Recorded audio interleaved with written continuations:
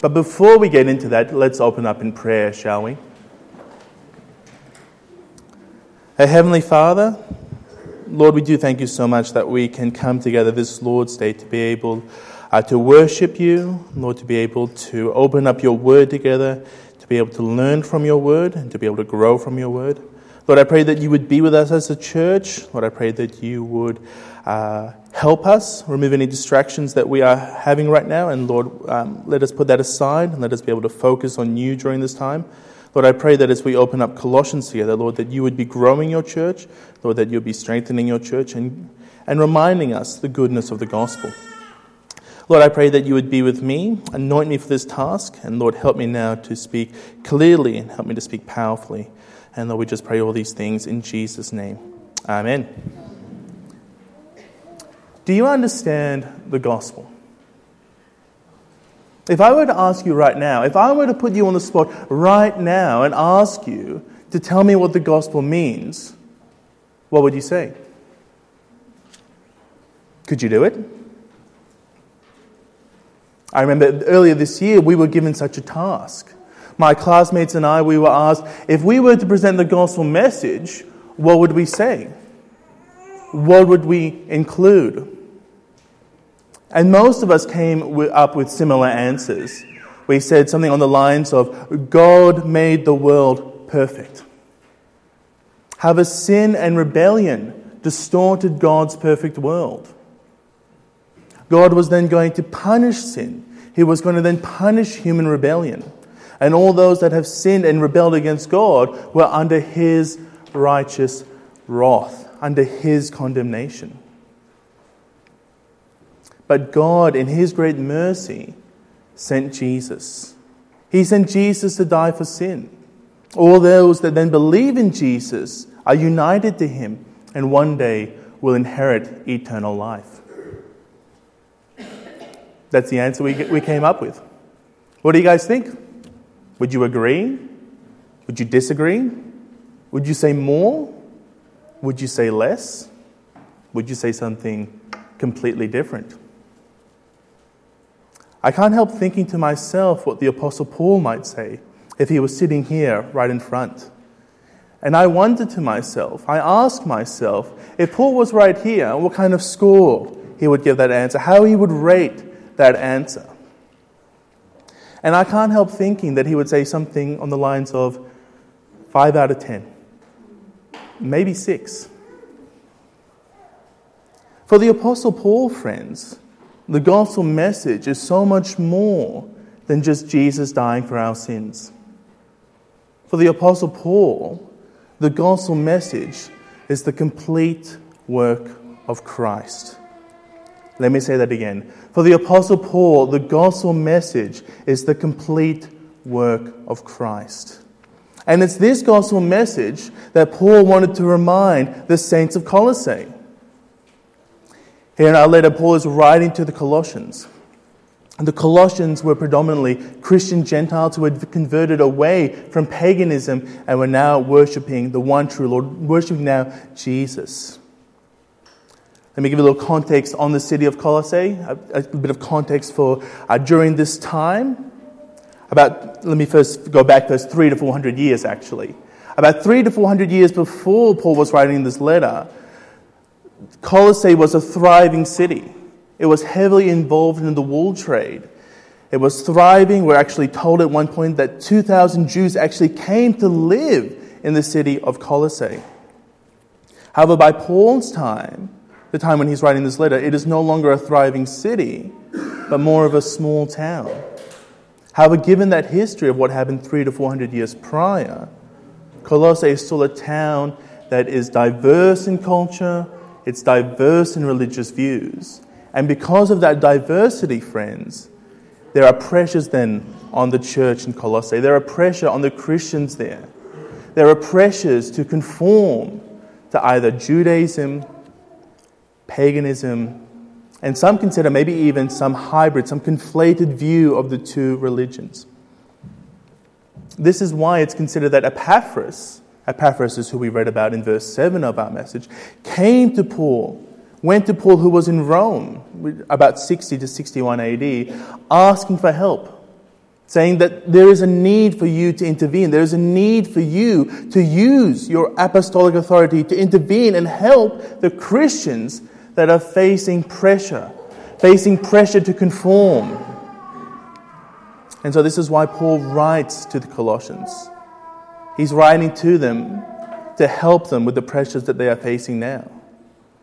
And how does he help them? Well, he helps them by reminding them the complete work of Christ. He reminds them the gospel message. For the Apostle Paul, the best defense he can offer them is a great offense.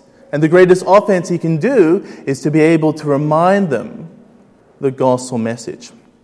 So the main idea of our sermon today, the main thrust that we'll be going for, is the question, or the statement I should say, is that we should know the power of the gospel. Let me say that again. The main focus of today's message is to know the power of the gospel. And today we'll do this by looking at the following 2 points. Our first point, the gospel is God's power to save. And our second point, the gospel is God's power to mature. Let me say that again. The gospel is God's power to save, and the gospel is God's power to mature. Let's have a look at our first point, shall we? The gospel is God's power to save. To do this, we'll be looking at verses 3 to 8. How does the Apostle Paul start in verse 3? Does he start off by telling us the power of the gospel, how it is great, how it is powerful? Does he do that? No, he doesn't. Let's have a look at verse 3 together, shall we? What does verse 3 say? We always thank God, the Father of our Lord Jesus Christ, when we pray for you. Paul starts off by giving thanks to God. Giving thanks to God when he prays for the saints in Colossae. And what does he pray for? Verse 4, because we have heard of your faith in Christ Jesus and the love you have for his people. Paul is giving thanks for the faith that the Christians in Colossae have. The faith that has what Christ has done in them, that he has changed them, that he has taken them away from paganism, and now they are worshipping the one true God. And a faith in Christ, what does it produce? Well, it produces a love for Christ. And a love for Christ is a love for his church. Here in verse 5, we are then told where this faith and this love come from.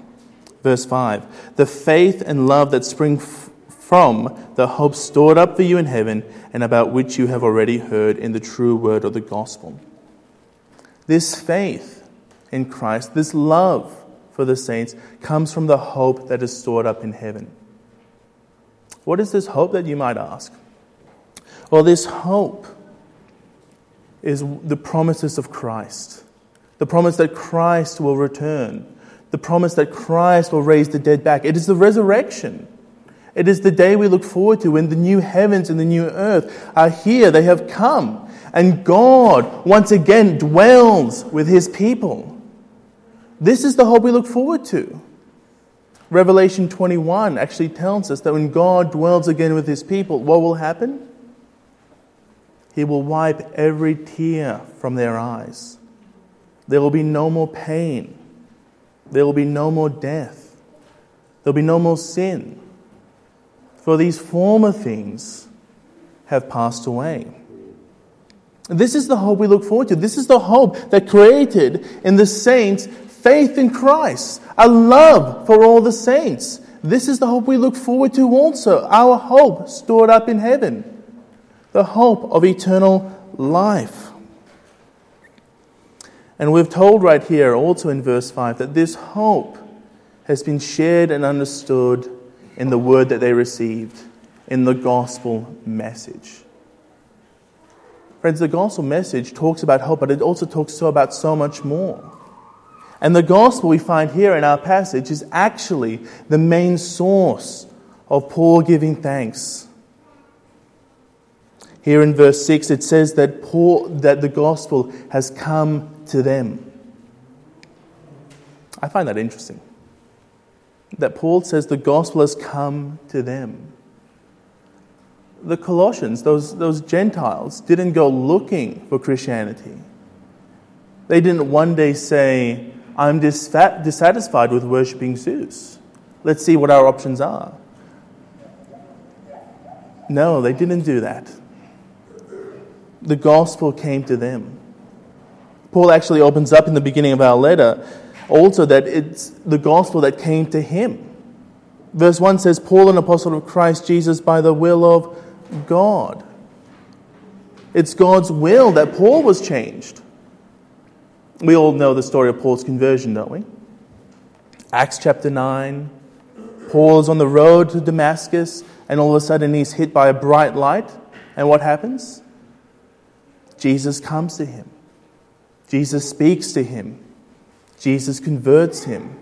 And then Jesus sets Paul apart to minister to the Gentiles. Paul is God's chosen instrument to preach the good news, the complete work of Christ to the Gentiles. It's also God's will that the gospel is going out to the whole world. Look again at verse 6. The gospel that has come to you, in the same way the gospel is bearing fruit and growing throughout the whole world. It's the gospel that's going out. It's the gospel that is growing and increasing in our world. When I read something like this, I can't help but think of passages like Mark chapter 4. You know the parable of the sower? And we're told that the seed that was sown in good soil produces what? Produces 30-fold, 60-fold, 100-fold that was sown. That's what God's word is doing in our world. When it's planted in good soil, it is growing and increasing. This image also of growing and increasing, it creates an image in our heads, doesn't it? It creates an image of a tree that continues to grow, it continues to flourish. I actually remember growing up, we had a kumquat tree in our backyard. Do you know kumquat trees? They're like little oranges. And they're a citrus fruit. And in our backyard, for many years, this tree, it would not produce fruit. And then all of a sudden, one year, we noticed something. It starts bearing fruit. It starts growing. It starts flourishing. And then year after year, this tree just grows even more. It flourishes more. It produces more fruit. Every year, it continues to bear more and more fruit, more than the last. This is what the gospel is doing in our world. It's continuing to grow. It's continuing to bear fruit. And it's not us, friends. We're not responsible for growing it. But it's God who grows it. It's God who does the work. In 1 Corinthians 3, Paul says that he was but a tool used by God.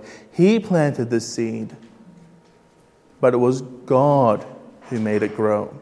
God grows the gospel. God makes it increase and multiply. My question to you now is, do you know this? Do you know that the gospel is God's power to save? Do you also know that God is doing the work? And do you also know that the gospel is Christ's complete work? Friends, this should bring comfort to us, shouldn't it? That our salvation doesn't rest on something we have done. We didn't choose it, but God chose us. Our salvation rests with Him in the work that He has done. That should comfort us. That should encourage us. And it should also encourage us to continue the work that God does. He uses tools like Paul, like Epaphras. He uses you. So be encouraged to share God's word, knowing that He is doing the work. The book of Isaiah tells us that God's word will not return to Him empty, but He will use it for His purposes. He will harden hearts, but He will also soften hearts.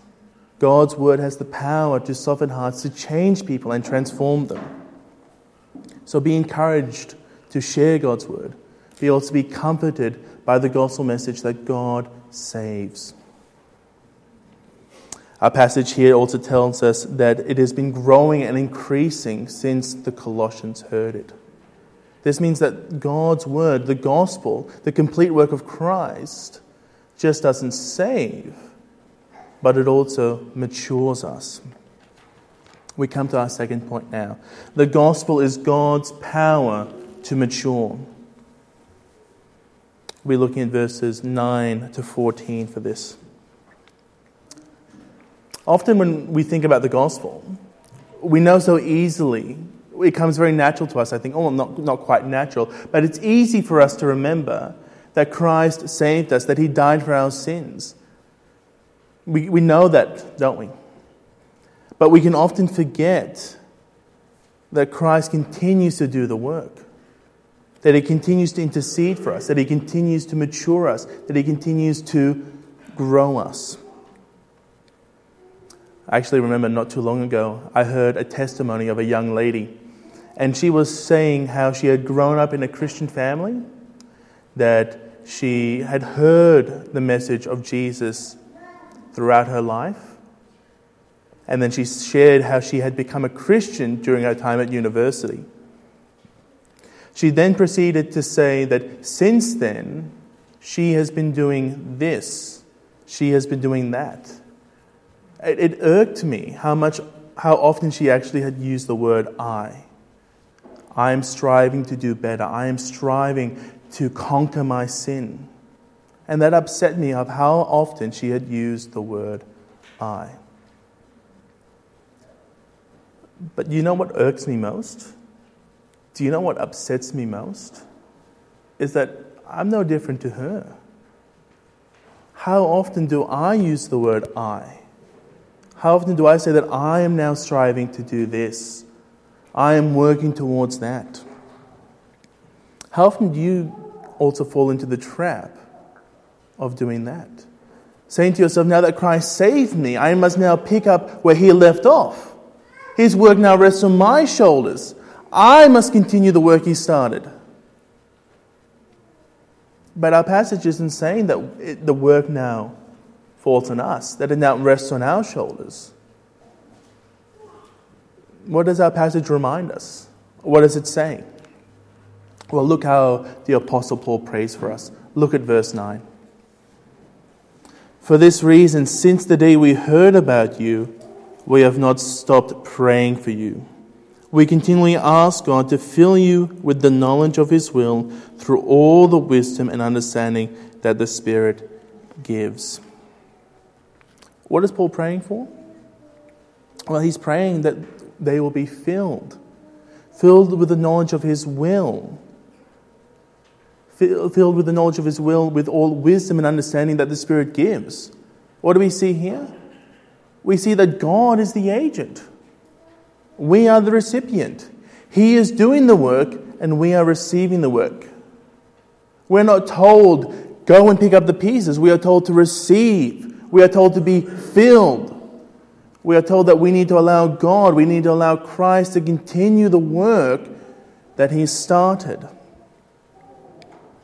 And we're told also here that this work will change us, that it will transform us. Verse 10, so that we may live a life worthy of the Lord and please him in every way, bearing fruit in every good work, growing in the knowledge of God. It's the Spirit that changes us, friends. It's the Spirit that allows us to do good works, to no longer live for sin, but to live for God. To no longer live in our ways, but in his ways.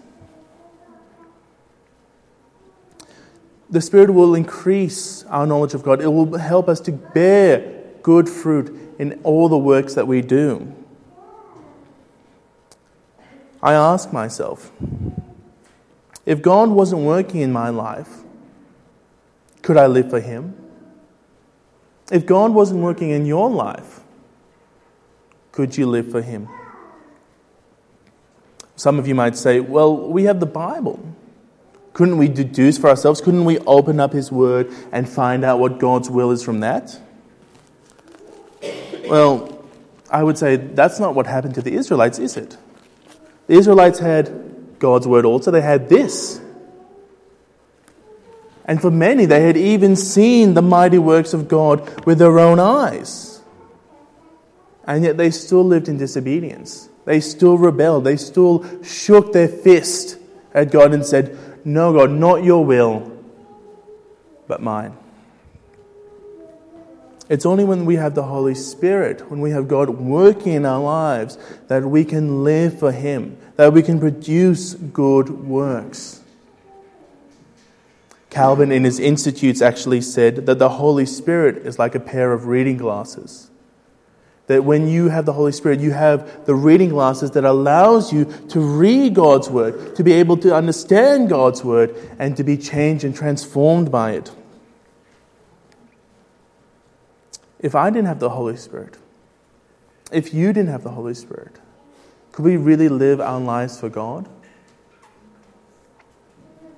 I think it would be impossible to do so. Friends, I know how to sin. That comes natural to me. But living for God, without the Holy Spirit, impossible. So pray that God would continue to transform you. Pray that you would continue to be filled by the Holy Spirit. Pray that you would continue to be matured and transformed by God. Here also in verse 11 we see how God is continuing to work in us, how the Holy Spirit is continuing to change us. What does verse 11 say? That we may be strengthened with all the power according to His glorious might, so that we may have great endurance and patience. The Holy Spirit is also strengthening us with all that Christ has done, reminding us the complete work of Christ. And it's also strengthening us to have great endurance and patience. What is this great endurance and patience? You guys know? Well, let's take a step back and remember the context of those in Colossae. What's happening in Colossae during this time?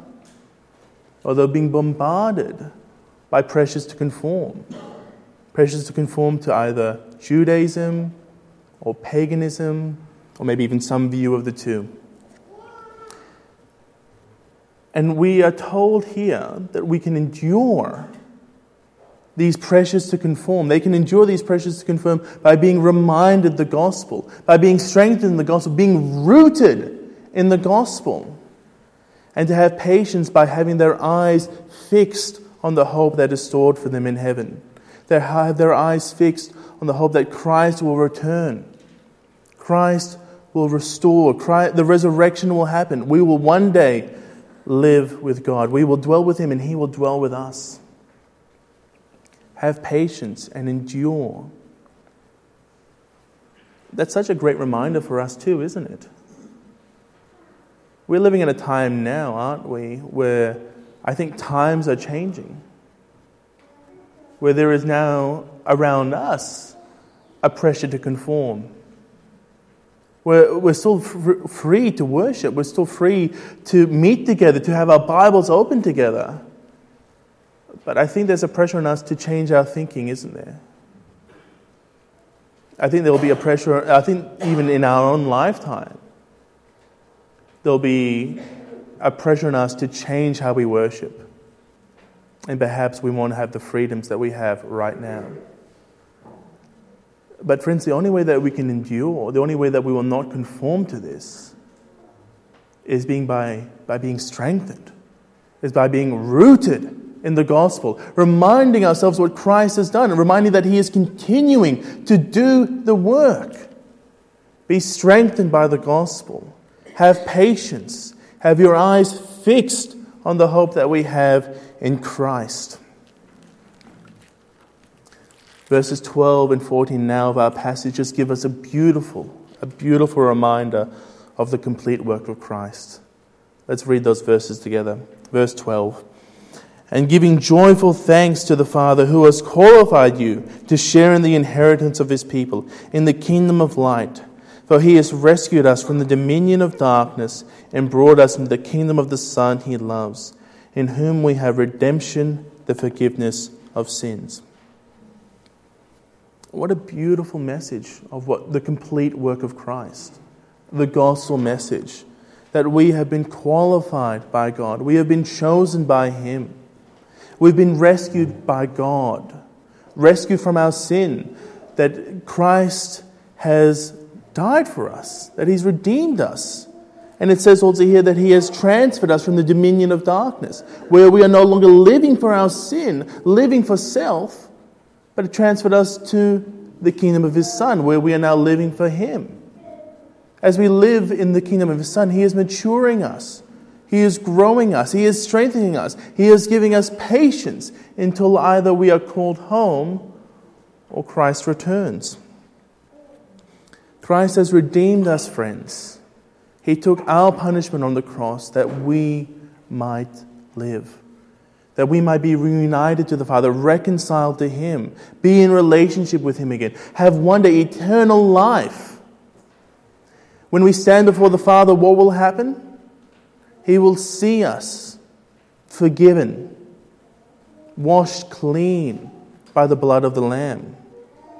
All our sins are forgiven, past, present, and future. When we appear before the Father, we will appear spotless. What a great message. That Christ has done the work. He has done the complete work. The gospel message is beautiful, isn't it? God's power to save and God's power to mature. So how, friends, shall we leave today knowing and being reminded that the gospel message is God's power to save and God's power to mature? What should we do? How should we leave? Well, can I encourage you to do what Paul is doing here and to pray?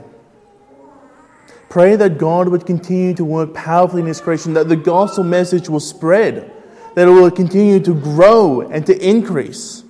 Share the gospel with those that don't know it yet.